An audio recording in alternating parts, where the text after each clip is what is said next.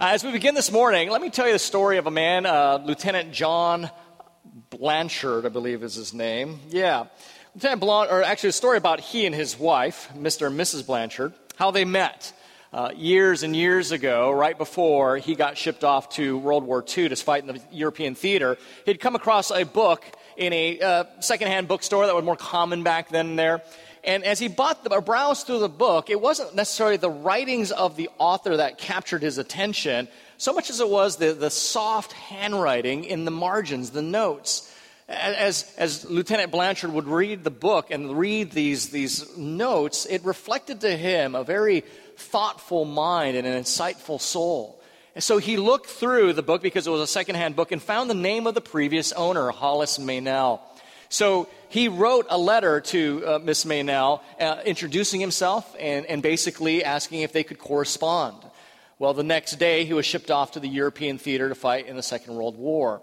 Over the course of a couple of years, they got to know each other through the mail, and every letter was like a seed falling on fertile ground. A budding romance began to grow. And one day, Lieutenant Blanchard asked Miss Meynell for a photo of her. And she refused, saying that if he really cared for her, it didn't really matter what she looked like. Well, the time came for him to be shipped back to the States, and they decided to arrange for a meeting. And so their first meeting was going to be in the Grand Central Station of New York, 7 p.m. She said, "You'll know who I am because I'll be wearing a red rose in my lapel." So there he stood, watching the crowds of people going back and forth, looking for a woman whose heart he loved, though face he had never seen. Let me read you the words of Lieutenant Blanchard himself. "So as I was standing there looking for this woman, a young woman came toward me. Her figure long and slim, her blonde hair lay back in curls from her delicate ears. Her eyes were as blue as flowers. Her lips and chin had a gentle firmness, and in her pale green suit, she looked like springtime come alive. I started toward her, entirely forgetting to notice that she was not wearing a rose. As I moved, a small provocative smile curved her lips.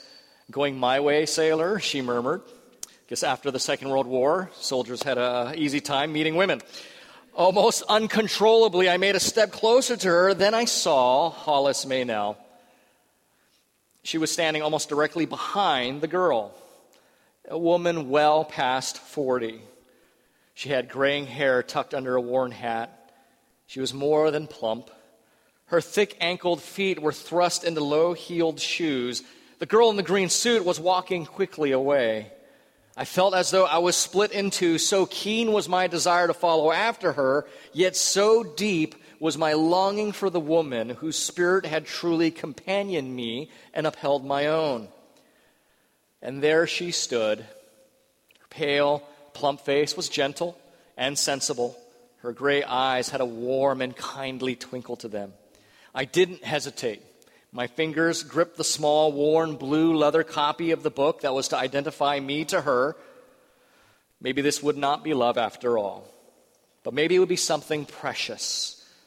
Perhaps something better than love, a friendship for which I had been and must always be grateful for. So I squared my shoulders and saluted and held out the book to the woman, even though while I spoke, I honestly did feel choked by the bitterness of my disappointment. I'm Lieutenant John Blanchard, and you must be Miss Meynell. I'm so glad you could meet with me. Would you have dinner with me tonight?"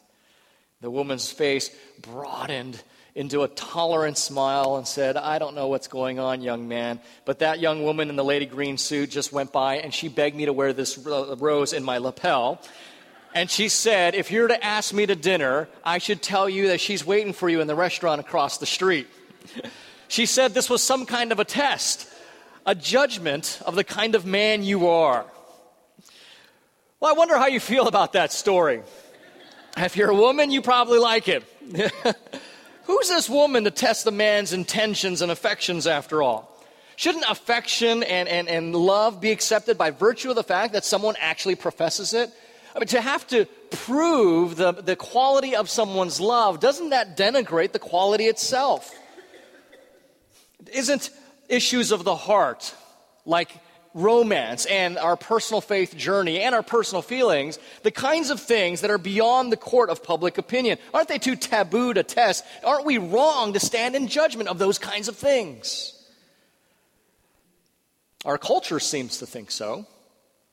But the Bible doesn't necessarily agree that such personal matters are beyond judgment, does it?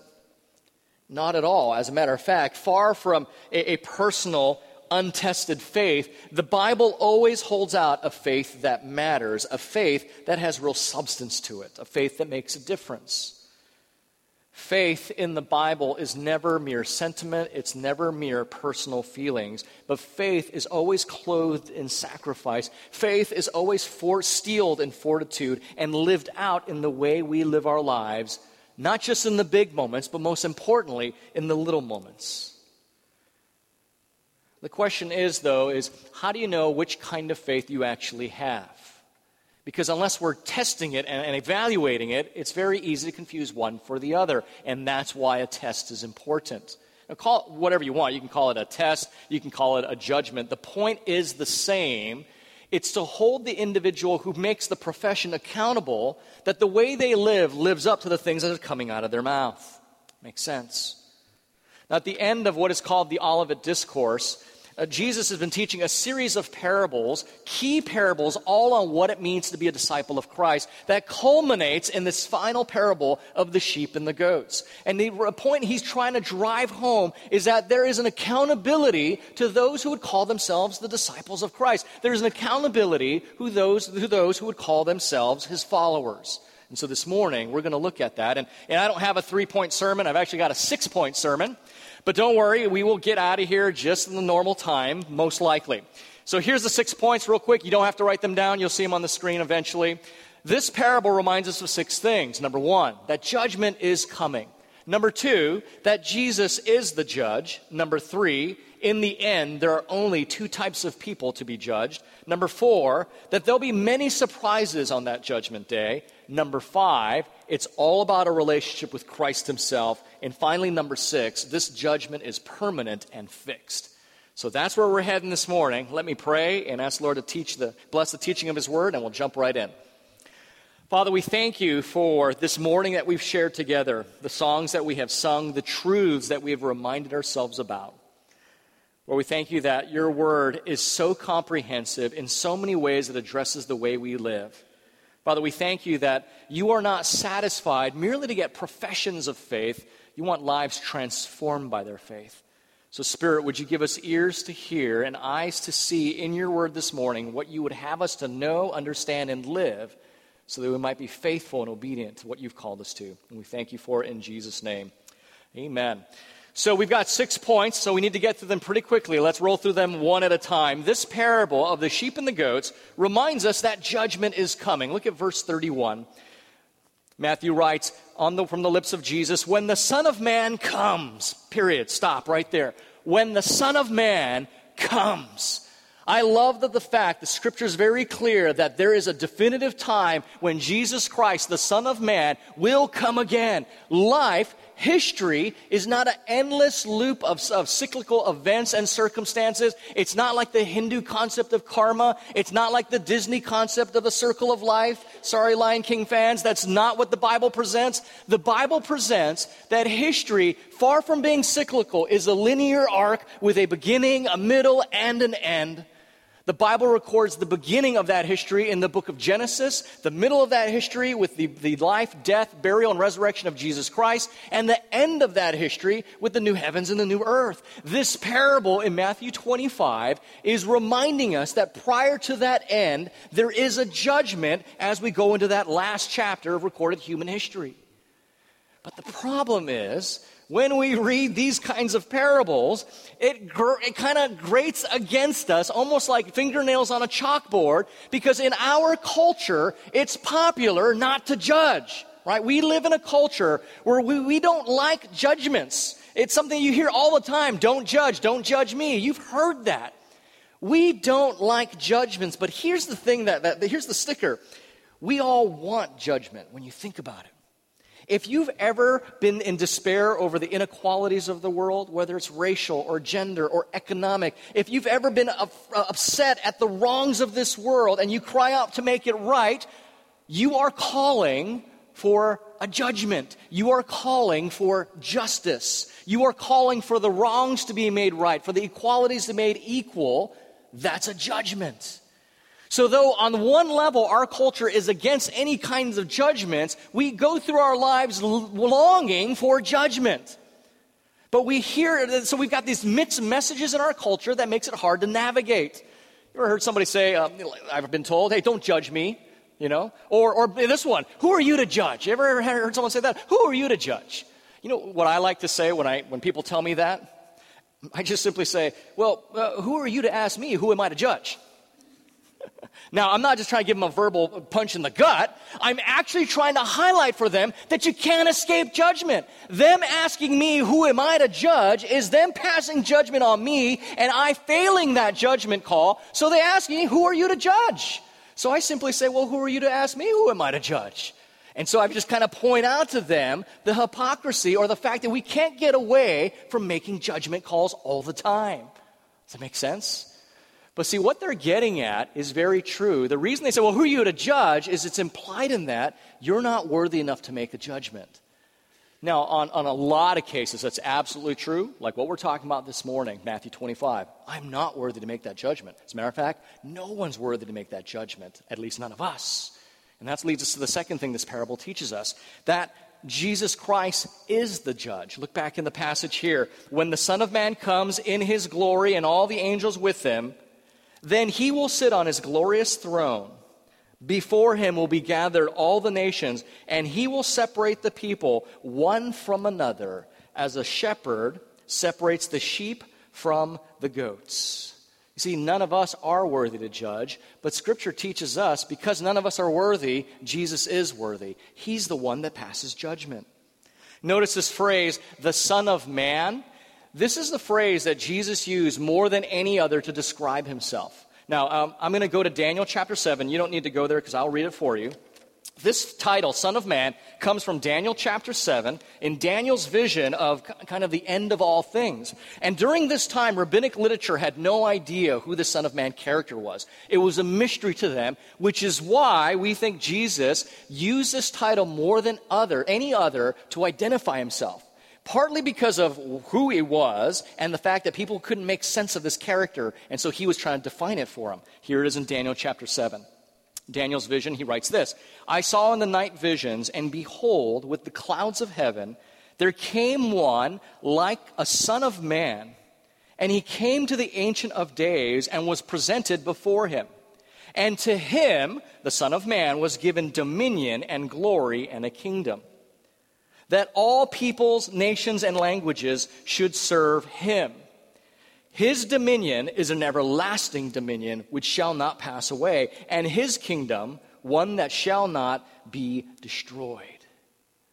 And so Jesus used this title, Son of Man, because it perfectly captured who he was. The rabbinic literature couldn't make sense of this. Who is this character that's a human being, a son of man, but he has a kingdom that will never expire, a dominion that will never end? They didn't understand how that could fit. Well, we understand now Jesus was the perfect candidate for that, fully God, fully man. So he says, the Son of Man, and in this parable, when the Son of Man comes in his second coming, he will judge, separating the sheep from the goats. So this parable is a reminder that we not only need to keep the category, the expression that, hey, Jesus is my Savior, Jesus loves me, we also have to have room for the category that Jesus judges me. That he's my Savior, but he's also my judge. And that leads us to the third point, that this parable reminds us that in the end, in this judgment, there are only two types of people. Now, this parable is describing a very common scene in pastoral Palestine, where you'd have a shepherd at the end of a hot day. They would be separating his herd. The sheep love the open night air to enjoy the hills and the graze on the hillsides. Goats, on the other hand, become very cold, so they get huddled together. So the shepherd's job was to make sure that he got all the sheep on one side and all the goats on the other. And this is a great metaphor for what Jesus was getting at, because there was never a third option. You didn't have a goat who wanted to hang out with the sheep or a sheep that wanted to be a goat. They always did their own thing separately. It was very clear, one from the other. And this became a great metaphor for the decision that Christ brings to lives. So, Matthew chapter 12, Luke chapter 11, Jesus says this, "Whoever's not with me is against me, and whoever does not gather with me scatters." So if you're a note taker, write down Mark chapter 9, verse 38 to 40, because Jesus is having these conversations with his disciples, making the same exact point. You see, in the Gospels, there's no category for kind of being Christian. Just like for women, there's no category for kind of being pregnant. Right? You are either one or you are the other. There's no in between. Now, this isn't to say that there isn't room for questions, that there isn't room for investigating and being more open to the gospel than not. What it's saying is that at the end of the day, Jesus' demand on our lives is a demand to make a choice. Will you choose him and your life be lived in accordance and conformity to what he says is best? Or will you choose yourself and you live your life according to what you think is best? There's been an apologetic tool, that doesn't mean saying sorry. An apologetic is to make a defense for something, called the trilemma argument. And Oxford professor C.S. Lewis captures it best in his book, Mere Christianity. He says this, "I am trying here to prevent anyone saying the really foolish thing that people often say about Jesus, which is this: I'm ready to accept Jesus as a great moral teacher, but I don't accept his claims to be God. That is the one thing we must not say," he writes. "A man who was merely a man and said the sort of things Jesus said would not be a great moral teacher. He would either be a lunatic on the level of a man who says he's a poached egg, or else he would be the devil of hell. You must make your choice.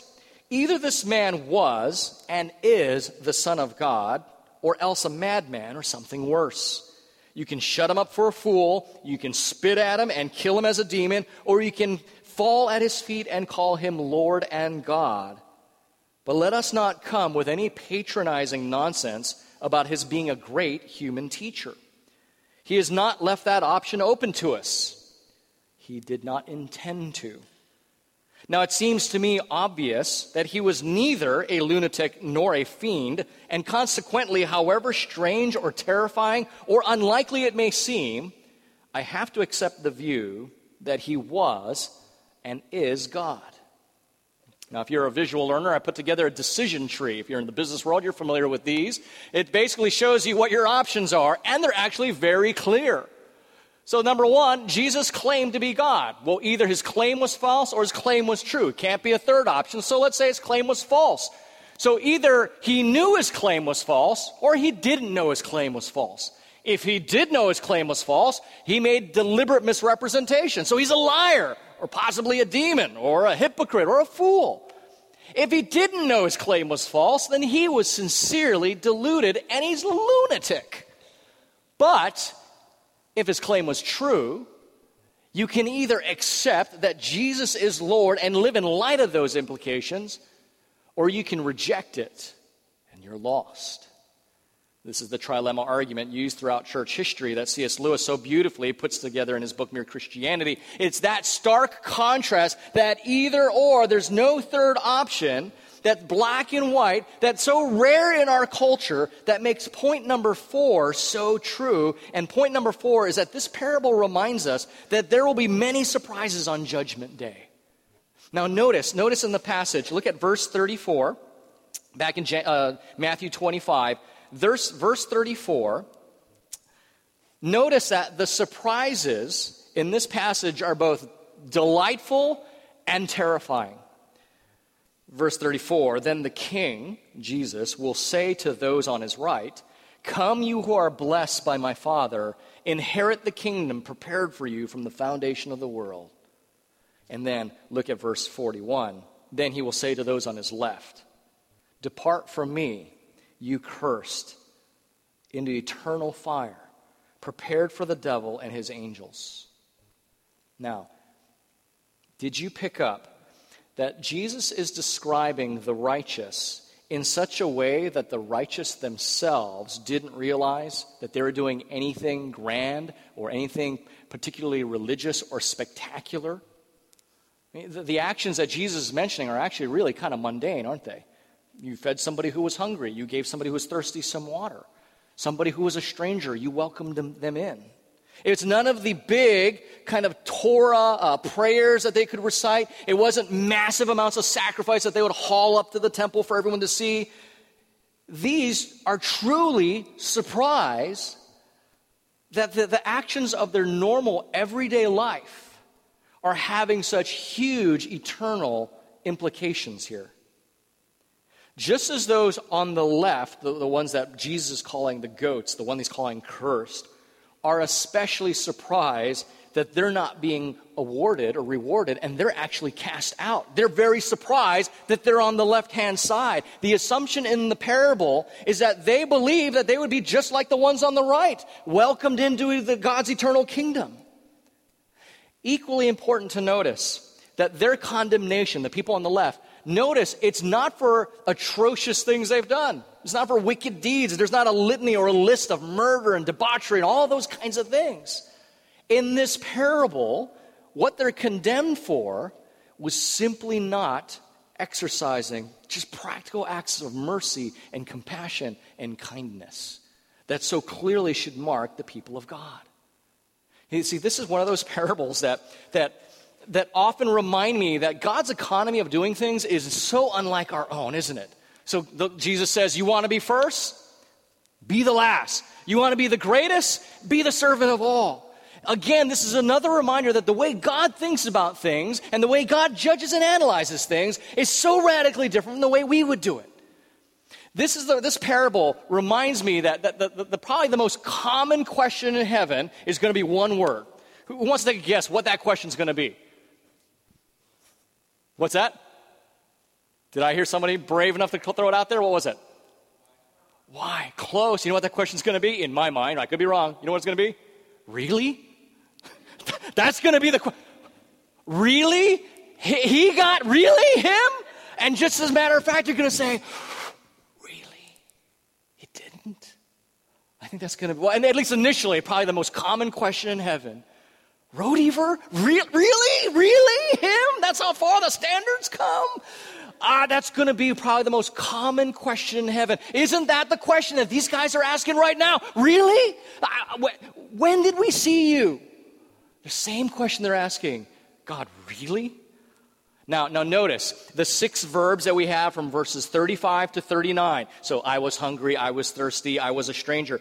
They are not intended for us to read and then say, okay, that's what God is looking for. So we need to create and be involved in things like food bank, hospital visitation, jail ministry. That's not the point. The point of Jesus listing these 6 major and most common forms of suffering was to indicate the suffering of the world as a whole.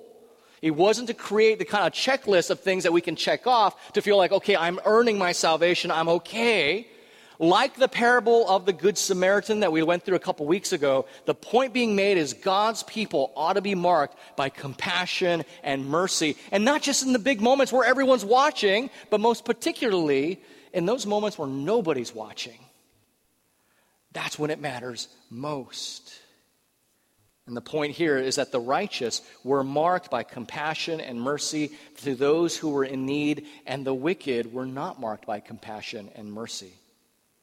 Now, in addition, the fact that Jesus is dressing these actions in very common, mundane, ordinary kinds of things is an indication that the emphasis was just on the way we live our lives day in and day out, and not what we might call formal ministries and acts of philanthropy. It's more the attitude of the heart that's just coming out. That fuels those kinds of ministries, but without which that heart, those ministries would never exist.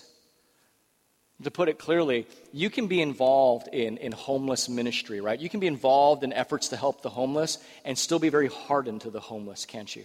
Right? Just like we can be involved in all kinds of ministry and miss the very heart of those ministries because our heart itself hasn't been softened and changed by the gospel. And so this parable is an attempt to shake our confidence informal kinds of ministries, informal acts of philanthropy. Because anyone can enter into those moments and go through the routine. But Jesus is not looking for that. He's looking for transformed lives. We've seen it all the time, whether it's a celebrity or politician in a classic photo op. What are they going to do? They're at the food bank, right? They're serving a meal. And then you get a YouTube video that goes viral that shows that their real character is completely contrary to what the photo op is revealing. Same idea. It's not those big moments that all of us can kind of enter into. It's the moments that mark the everyday life that really reveals what's going on in our hearts. And that's what this parable is trying to shake our confidence in formal ministry and push us towards true compassion, true mercy. God is not interested in formalities of a religious or irreligious type. The King is interested in genuine transformation that comes from a heart that's responding to the gospel of grace. So here's the question. Well, then we say, well, if externally they can look the same, if externally they're almost identical because we can't see the heart, how do I know and how do I grow and make sure I'm the one on the right and not the deceived one on the left? And that's the fifth point of the parable. It reminds us that it's all about a relationship with Jesus Christ. The heart of the Christian faith is this relationship. It is not it is not the actions that flow from the relationship. It's the relationship itself. Now notice in the passage that the blessings and cursings turn on the same question and response. So in verse 37 and verse 44, the same question is asked. Lord, when did we see you hungry or thirsty or imprisoned or sick? Both groups ask that. And the response is the same to both groups, verse 40 and 45. When you did it to one of the least of these, or when you did not do it to one of the least of these, you did it or didn't do it to me. The eternal state of these individuals turns on their actions as it relates to the person of Jesus Christ and his people. I guess what I'm trying to get at here is that the response to the gospel, to the person of Jesus Christ, is one that transforms people such that it transforms the way we live in everyday moments of life. Not just in the big things that everyone else sees, but in the little ways we interact with people, particularly those who are in need.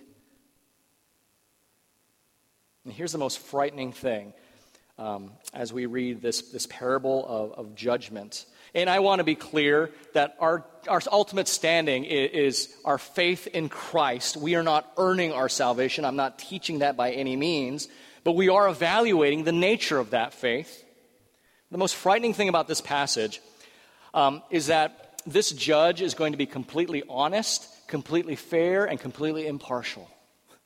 And I find that the most frightening thing of all.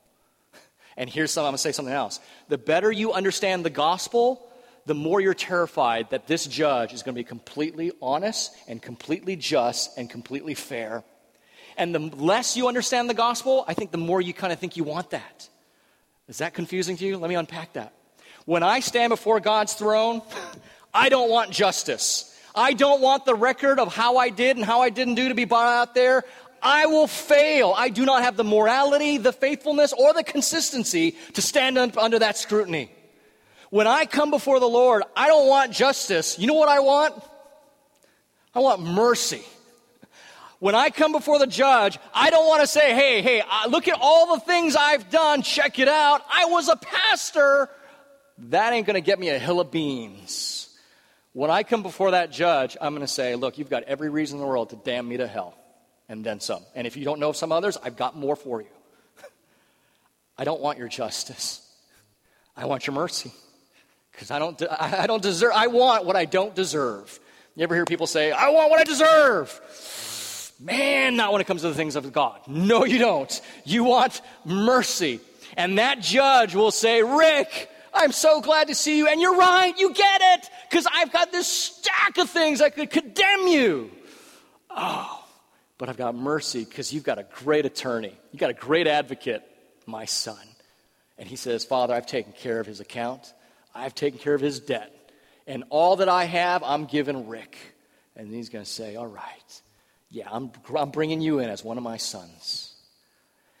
That's what's terrifying. That if we have to, when we do face him, as this parable says, judgment is sure. None of us will stand on our own merits. None of us would want to. We want to stand on the merits of another, Jesus Christ, and the mercy given to us because he did what I cannot. And that's what we need to realize. And so how we make sure that we are the ones on the right and not the ones on the left is actually recognizing that we were the least of these. Something I taught you all 2 weeks ago in reading the parable of the Good Samaritan is we often look at the characters and we associate one with the other. And we do that to a certain degree here. But do you know the characters we need to associate with first in this parable? Is the ones that are just referenced as the least of these. In other words, we will grow in gospel-fueled compassion and mercy when we first realize, I was one of the least of these. I was hungry, and Christ fed me because he's the bread of life. I was thirsty, and I found Christ to be the living water. I was naked and exposed, but Christ covered me in his righteousness. I was a stranger, and Christ brought me into the family as one of his own. I was sick and dying, and Christ was my good physician. I was on my way to hell. I was in prison, and Christ set me free. Those are the same 6 things that they say to one another. And when you realize I was that, you were one of the least of these, and you received compassion and mercy, that's how that relationship with Christ grows. That's how compassion and mercy grows from your heart towards others. It's not by pulling ourselves up by our moral bootstraps. It's not by doing the thing we've got to do. It's by recognizing I was hungry, I was thirsty, I was naked, I was a stranger, and I got it all in Christ. And not because I deserved any of it.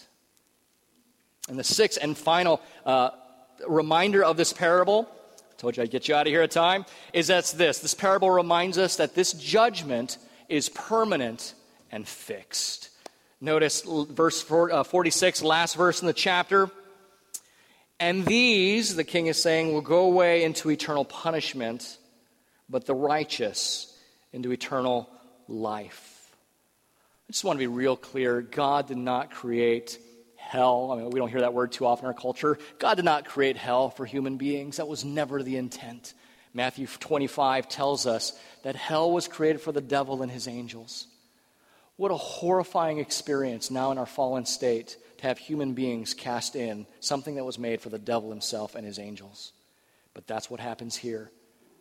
Because those who reject Christ are making the same decision that the devil and his angels did when they rejected Christ as king over them.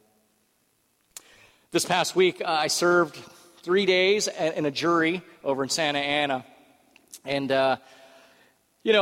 there's always, even though we reached a verdict, or there was a verdict reached, in human courts, there's always an appeal. Even if there's a guilt or innocence, or you find for the plaintiff or the defendant, there's always the process of an appeal court that you can look forward to or go back to. And that's because human courts are fallible and human courts are limited in their perspective. Well, this is the final court of arbitration, and God is limitless in his perspective, and God's not fallible at all. His judgments are sure and firm and fixed.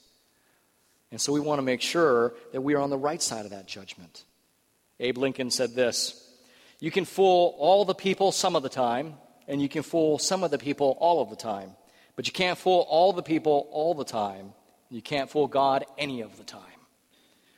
This parable is a reminder of that fact. Now, John Blanchard, Lieutenant Blanchard, the soldier I mentioned at the beginning this morning, he passed the test. He chose what was right over what would have been just easy, and in his case, he ended up with the girl after all. For us, it is easy to forget that there is a judgment that's coming. It is easy to forget that we actually are, even though saved by grace, accountable for the way we live our lives. It is easy to substitute formal religion or philanthropy, if you're not a religious person. It's easy to substitute those for true change. But the right thing is to recognize that you were one of the least of these, and you were given compassion and mercy, and it was extended to you in lavish amounts so that you might recognize your need and the grace given to you so that you could extend it to others as well. And that's the right thing to do. We pray that God enables us to do that. Let's pray. Father, we thank you that you are a gracious God, gracious to remind us you are loving and merciful and kind, but you're also holy and just. And Lord, though we've looked at a parable to really make us consider the way we live and consider what we base our lives on, we thank you that our salvation is firmly fixed in the works of Christ, not in our own. And Lord, we receive that and we rejoice in that. And Father, I pray that if anyone here is not confident of their standing before you, they're not confident about what verdict you will give on that day, that they would speak to either me or one of the pastors or somebody in this room and not leave unsure if they will be on your right hand or left. We pray that you would do this by the power of your Holy Spirit. In Jesus' name we pray. Amen.